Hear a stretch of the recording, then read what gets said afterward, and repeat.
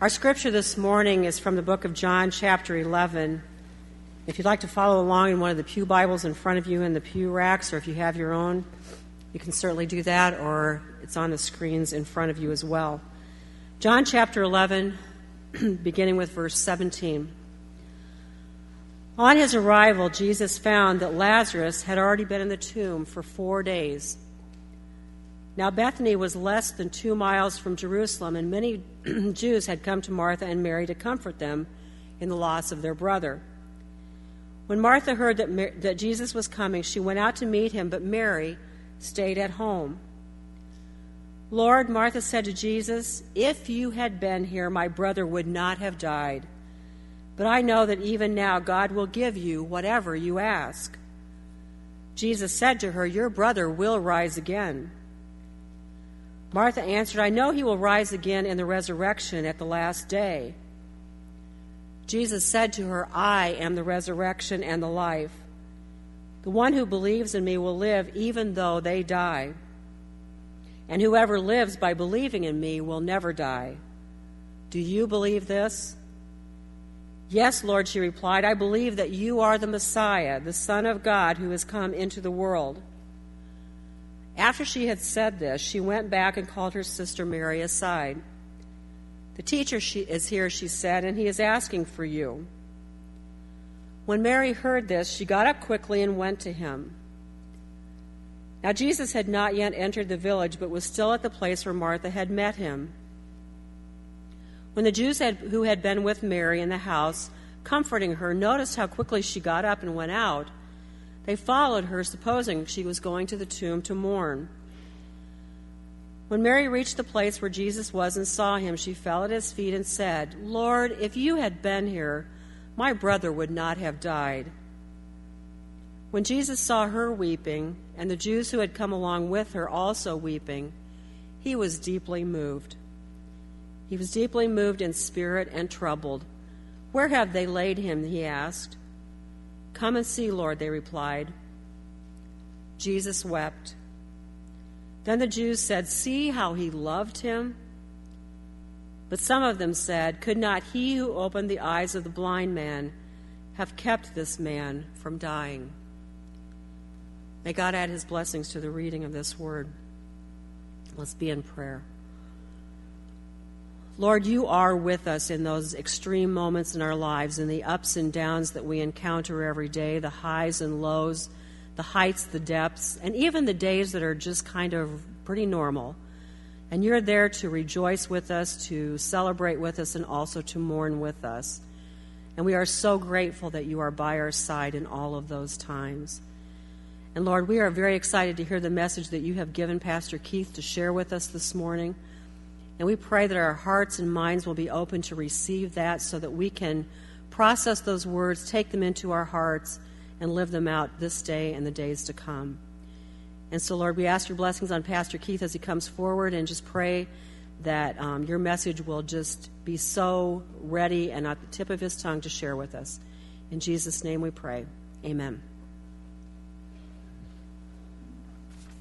Good morning. It's great to be with you today. We are journeying through Lent in this sermon series called Jesus is a Friend of Mine, and we're exploring the kind of friend that Jesus is. And the trajectory of this sermon series takes us through the Holy Week in a pretty unique way, and I'm excited for you to experience that. But also throughout this season to think about your relationship with Jesus, because friendship, of course, is about relationship. And that's the point of our faith, is that we're in a relationship with Jesus. So today we're talking about an aspect of relationship and of friendship that sort of hit me in a couple of different ways in the last couple of weeks. We're talking about that Jesus is the type of friend that rejoices and cries with you. This story that Jesus, or that Vicky, kind of the same person, Vicky is a lot like Jesus in many ways. She's filled with grace and has a lot of patience to work with us here at the church. And I'll tell you this about this story. This is one of those places in Scripture that has really sort of, okay, we got to go this way with this thing. that has kind of confused people. Because people look at Jesus and they ask the question, why is Jesus weeping? Why is Jesus crying here in the story? We didn't read the entire story because we wanted to leave a little bit of focus placed on the fact that Jesus is, I'm just going to do this, how about that? That Jesus is moved emotionally by what happens here with Lazarus. Now, if you don't know the kind of the entire story of what happens, Lazarus is Jesus' good friend, and he dies after a sickness, and Jesus is told that Lazarus is sick, and he intentionally does not go to Bethany where Lazarus is. He hangs out for 4 days, and nobody knows why. When he finally shows up or he's on his way, they come running out to him, and they're saying, Jesus, why didn't you come? Why couldn't you have been here? And Jesus has his own reasons for that. Now, eventually what takes place is Jesus, of course, goes to find Lazarus, and famously he calls Lazarus to come forth out of his tomb, and Lazarus appears, and he's resurrected, and everybody's mourning turns to joy. Everybody's crying turns to rejoicing, and it's like this big happy ending. But the thing that's puzzled people over the years is this interaction that takes place where Jesus weeps, where Jesus is truly sorrowful over what's happening here. And we have to ask ourselves the question, why? Why would Jesus be emotionally moved by that? And I think the answer, of course, is very complicated. For some people, they find this troubling because the idea that God can be emotionally moved about anything is kind of strange, because God is this immovable, strong, powerful God. And what could move God emotionally? Where others have looked at that and said, well, the fact that Jesus is moved emotionally proves all the more his great love for us. So why is Jesus weeping? Perhaps he's weeping over suffering and death. Perhaps Jesus was weeping because he was face to face with the pain and reality of death. Now remember that Jesus wasn't originally the creator of death. Death was not part of God's original plan. Death is the result of sin. Death is the result of disobedience to God. And perhaps seeing this in the flesh, face to face, Jesus is mourning over all of it. Either way, however you look at it, the bottom line is this: Jesus cares about the hearts of his people. He was grieved because those whom he loved were sad, were grieved. I thought about this last week on our trip when they told us that part of our experience in Haiti was going to be just to simply sit with orphans and just be with them. Now, if you would have told me before we went down that, the purpose of our trip, part of it was going to be just to be with orphans, I would have thought, well, that sounds kind of like, a waste of time.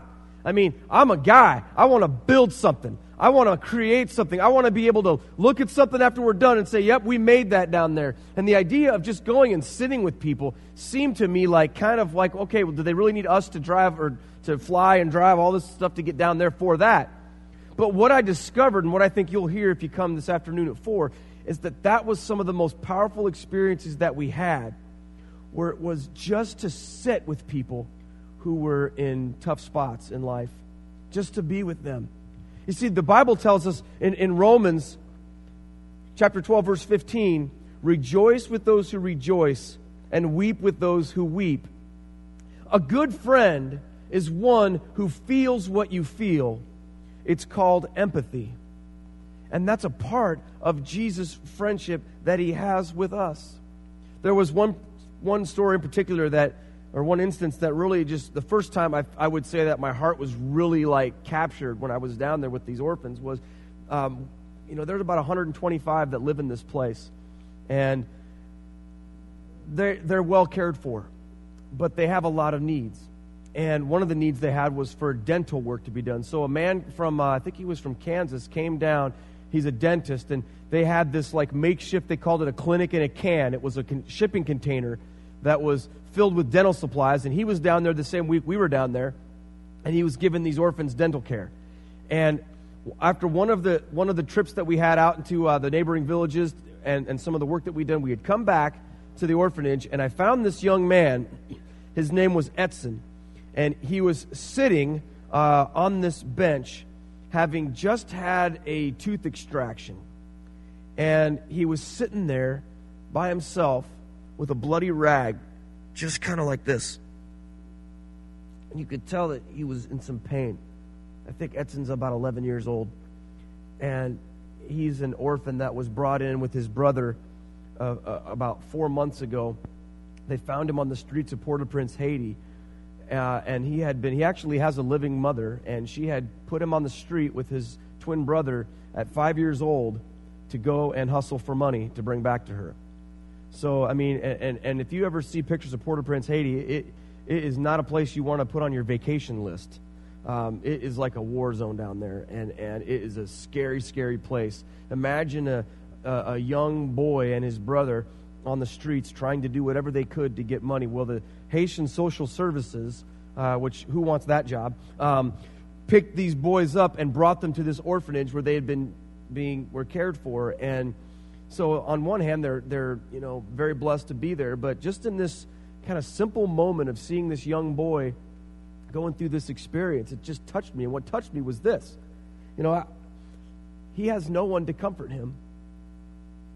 I got my wisdom teeth taken out last fall, and I'm a grown man, but I was terrified, and I was too cheap to pay for the full anesthetic to put me underneath. I'm like, I can save the $310 or whatever if I'm awake, but of course that scared me to death, and so I was like, just suck it up, you'll be fine.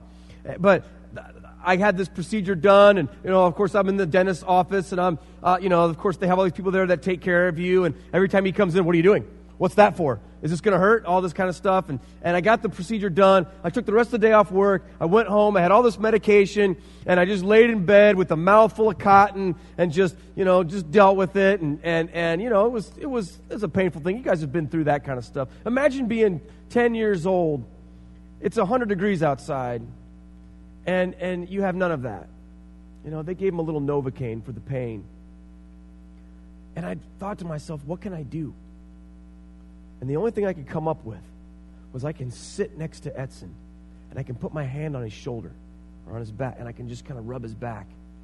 And before I knew it, he's kind of leaned up into my arm here, and we just sat, and nobody said anything because I didn't speak Creole very well, and he didn't speak English very well. And I think that was kind of the point. And as that moment was happening, I thought to myself about this message because I'd written it before I left. And I thought to myself, this is what Jesus would do if he were here. Not that I am in any way comparable to Jesus, but I thought to myself, this is like that moment where Jesus weeps at Lazarus' death.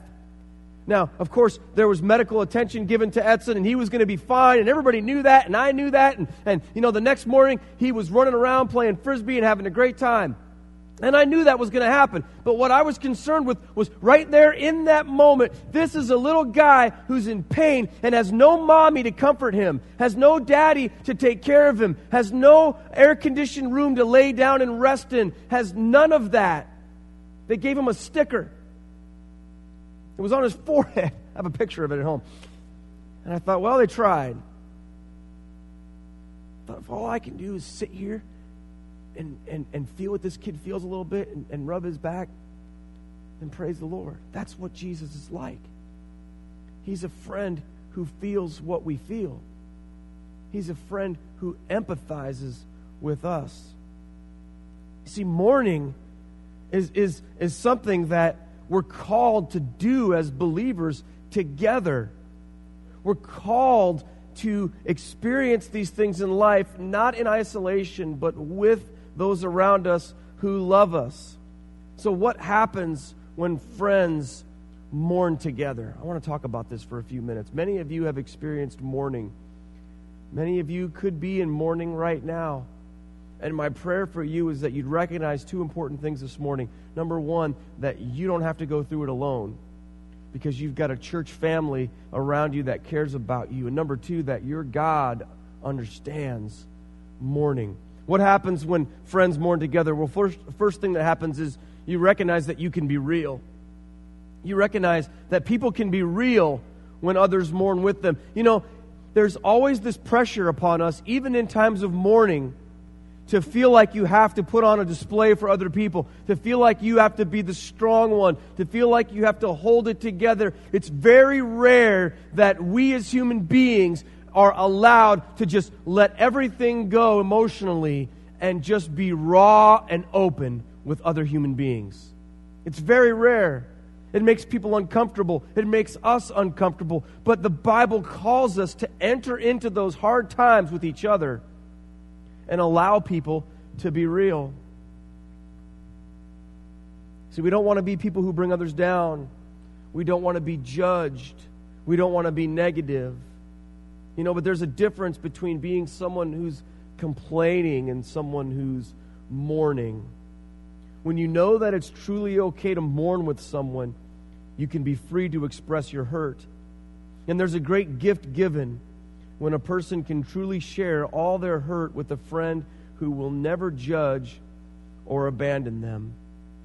It's a gift when we sit with someone who's mourning and say, it's okay. Feel what you need to feel. Be what you need to be.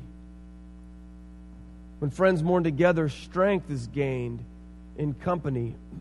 When a friend draws near during a time of mourning, strength is shared.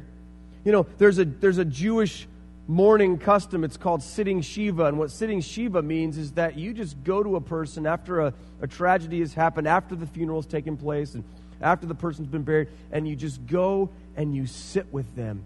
And you don't say anything. You just be together. There's a tremendous amount of strength gained in just being with someone. But it's so hard to do, isn't it? It's hard because we want to offer words that fix. We want to offer advice. We want to offer wisdom. And it feels like we're somehow incomplete in our love when we go and just sit with someone. When we have nothing that we can say, when we have nothing that we can do to change anything. We have to remember, when it comes to mourning, it's not about words. It's about presence. It's about being there. It's difficult, because sometimes we just don't know what to say. But never, ever let lack of words keep you from a friend who's mourning. Because mourning isn't about fixing anything. It's about healing. And there's a tremendous difference between trying to fix and trying to heal. Fixing is about changing things, but mourning is about accepting things. It's hard. I sat with a young man and his mother who lost their father, 51 years old, to a heart attack the 2 days after we left from Haiti. I came home and I said, what did I miss? And they told us that these friends of ours who are neighbors two blocks over, and our sons play together, and the young man comes to 412 sometimes. They told us how the 17-year-old daughter came home from a sleepover and found her dad laying on the floor with the water running on a Sunday morning, and he'd had a massive heart attack, so massive that they had said that even if he had had this heart attack in the hospital, he would not have survived. 51 years old. Leaves behind a son and a daughter and a wife, and it broke my heart when I heard that this young man called my house and said, told my daughter, I need your dad to come to the hospital. Of course, I was out of the country, but when I got back, I went over and sat with them. And just to sit in a room, many of you have been there with someone who's just lost a loved one so closely, and more than anything, so badly you want to do or say or be something that will change, that will fix, and it's so hard that you can't. And in those situations, what I've seen over and over again is that many times people, they can't take that pain or that pressure, so they just avoid it. They just disappear. I had to have a hard conversation with someone a few years ago who, in a terrible time of great pain and despair, had sort of walked out on a friendship that was very close. And when I had to talk to this person about what they had done, I said, look, you needed to be there. He simply said to me, I had no words. I had no words. I had nothing to offer. And I said, that's where you're wrong. You may not have had words, but you had everything to offer, because you could have been there. Church, that's what we need to realize about Jesus Christ. He's a friend who's there. He's a friend who gives us strength. The Bible tells us that He gives us strength by His presence. We can never, ever abandon one another, because mourning plus isolation equals danger. When you go into mourning, oftentimes you want to just retreat and hide away and not let anyone see you, partially probably because you don't feel like you have the freedom to really express all of your emotions. You don't want to let people see the bad side. You don't want to let people see what you're really going through. But I'm telling you what's worse than anything is when a person withdraws themselves completely. Sometimes you have to just go. Sometimes you got to just show up. Sometimes even when they say, I want to be alone, you have to say, well, I'm not going to let you. Jesus never leaves us.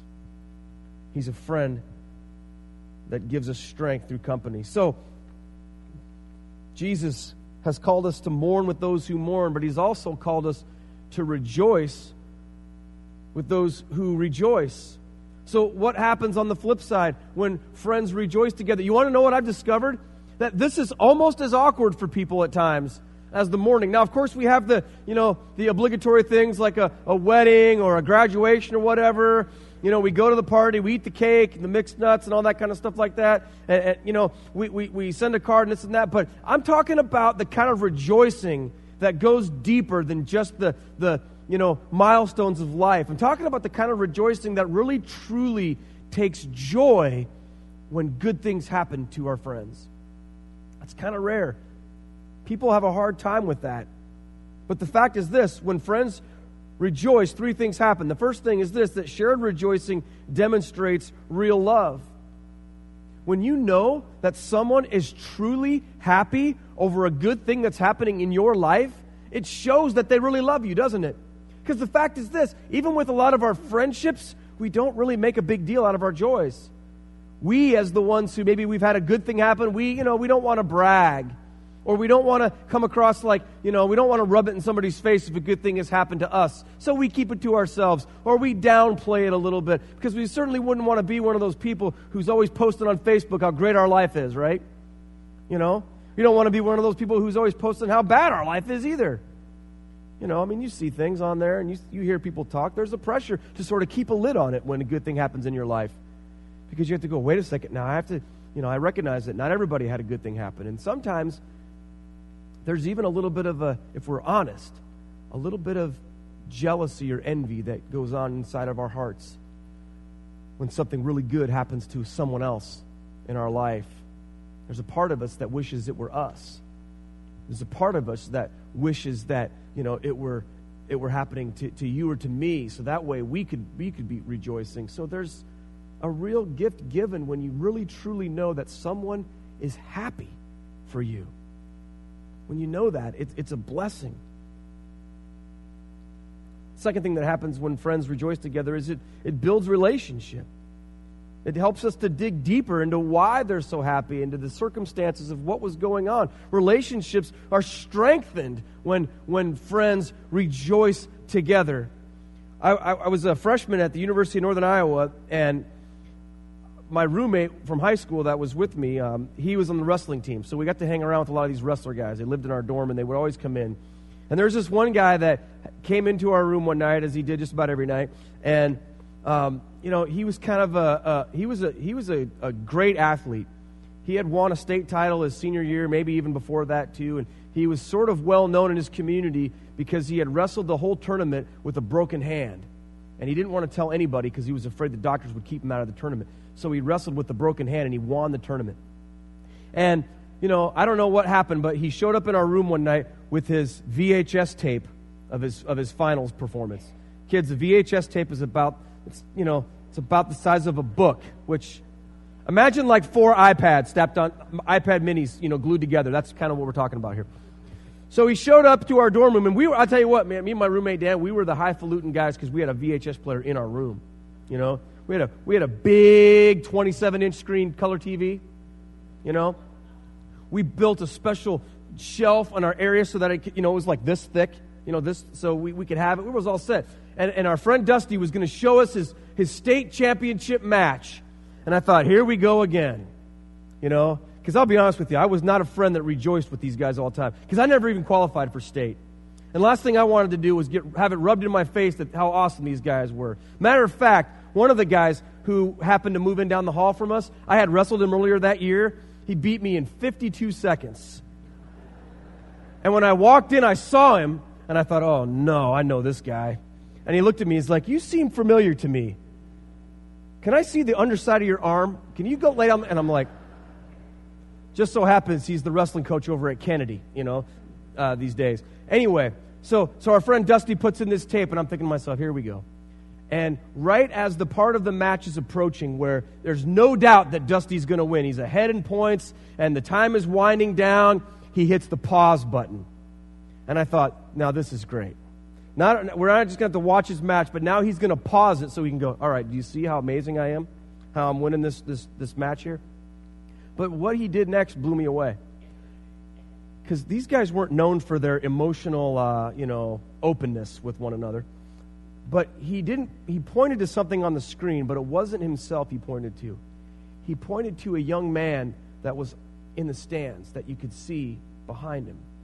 And he said, look at that. And he said, that's awesome. And he pointed to a young man who was standing back there with his arms raised in victory like this. That young man was his best friend who, because of either injury or something, I don't remember the reason behind it, but he was unable to compete in the state tournament. And the thing that blew everybody away was the fact that this kid had hopes and dreams of being a champion as well. And for whatever reason, he wasn't there, but his buddy was. And he had this look of triumph on his face. The fact that his friend was going to bring home the medal to their high school. And that struck me as, wow, this is an amazing display of friendship here. Because this guy wasn't worried about his own status. I'm sure there were others that called themselves friend of this young man that were sitting in the stands going, yeah, big deal. But not this guy. He had his arms raised. And I think about that. And I think about that, this is over 20 years later. I still think about that sometimes. And I think that's what Jesus is like. Jesus is the friend that rejoices that when good things happen, he's on our sidelines cheering us on. He's rejoicing for us, and he's called us to do the same thing in our relationships because it builds relationships. It strengthens us, and that's what we need. And most importantly, it enhances love.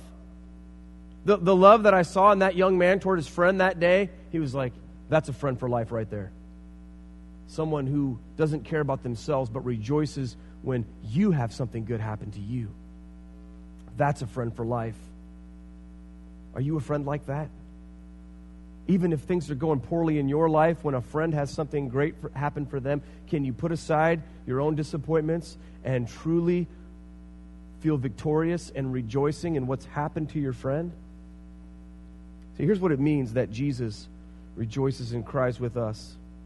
It means, number one, that we can trust Jesus with our hearts, with our victories and with our defeats. He helps us accept what has happened to us. He helps us grow through it, and he rejoices with us. When we are down and out and mourning and filled with sorrow, we don't have to put a show on for Jesus. We can be real with him. We can express our hurt to him fully and completely, and he will not judge or abandon us. Consequently, we can share our successes with Jesus, and he doesn't tell us to not get carried away with it. He throws a party. He rejoices. Secondly, what it means that Jesus rejoices and cries with us is that we gain strength from his presence. One of my favorite verses is Psalm 34:18. It says, "The Lord is close to the brokenhearted and saves those who are crushed in spirit." You see, Mary and Martha were so glad that Jesus had come, even though their brother had died, and they were filled with sorrow. And they had no idea that right on the other side of their sorrow and mourning was this resurrection that was about to take place. And I think Jesus did that on purpose, because he wanted them to see what it means. You know the beatitude that says, "Blessed are those who mourn, for they will be comforted"? Jesus wanted them to experience that, because there's no greater blessing than when you can be comforted from mourning. And that's what Jesus promised to Mary and Martha, and that's what Jesus has promised to you and to me, because the Bible tells us that in the end, God will fix everything. He will wipe away every tear. He will right every wrong. He will restore all things. That's the promise that we have. So even in our mourning, even in our despair and sorrow, we have the hope of Christ that will never leave our side, and has promised that in the end, we will be comforted. And finally, what it means that Jesus rejoices and cries with us is this, that our joy now is enhanced. It's no fun to celebrate by yourself, is it? Yesterday, I finally beat this angry level on Angry Birds, this level on this iPad, and I was so excited about it. I was like, yes! My wife said, "What are you doing?" I said, "Oh, I just beat this level in Angry Birds." Okay. Nobody cared. Can you believe that? I almost called some of you, "Hey, let's have a party." It's no fun to celebrate by yourself. Can you imagine what it's like to celebrate with Jesus? The parties he throws, the joy he has. What we see on this earth is a shadow of what is to come. And Jesus has promised us great rejoicing, great celebration. So whether you're experiencing mourning or celebrating, Jesus is a friend that truly cares. He cheers when you succeed, and he cries at your defeats. He brings you strength, and he enhances your joy. He's your biggest cheerleader, and he's your greatest defender. He's not a fair-weathered fan or a bandwagon jumper. He's not a hater or jealous of your success. He truly cares. He truly loves. Jesus is a true friend. May we be so as well. Let's pray together. Lord God, for all of these things, Lord, spoken this morning, we give you thanks. Lord, for those in our midst who are mourning today, we ask your Spirit to bring comfort, and we offer our hands and feet to lay a hand on a shoulder, to be present, to not fix but to comfort. And Lord, for those who are rejoicing in victories in life, Father, we say amen and hallelujah. Help us to be people, Lord, as a church who can be real about what we're experiencing, who don't feel like we have to hide it or cover it up, but instead, Lord, who can experience all of what life brings, both good and bad, in the community that is the body of Christ. We thank you, Lord, that you never leave our side and that you walk with us through this life, helping us to be comforted and prepared for the restoration of the life to come. In Jesus' name we pray. Amen.